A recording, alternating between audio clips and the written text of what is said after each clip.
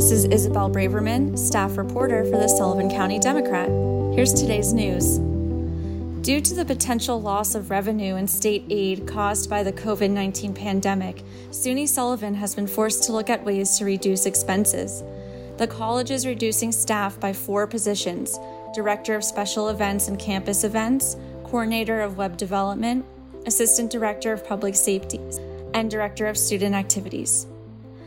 NYSEG has settled with the New York Public Service Commission, and a rate hike of 4.6% for businesses and 2.3% for customers will begin on October 1st.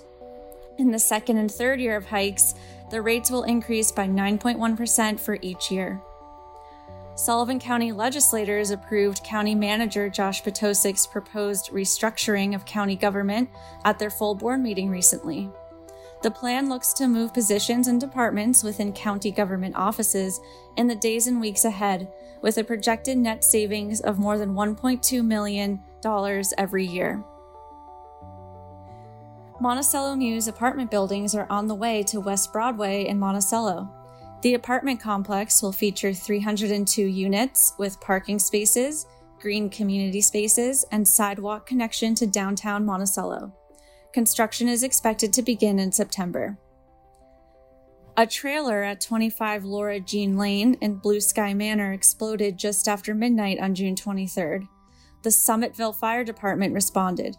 Chief of Summitville Fire Department, Rob Huffcutt, said the explosion happened at 12:07 a.m., and the entire trailer was destroyed. There was only one person inside at the time, an 81-year-old man who was spending his first night in the home.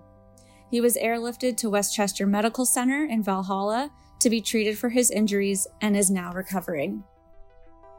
And that concludes our podcast. Don't forget to find us online at scdemocratonline.com or call our office for a subscription, 845-887-5200.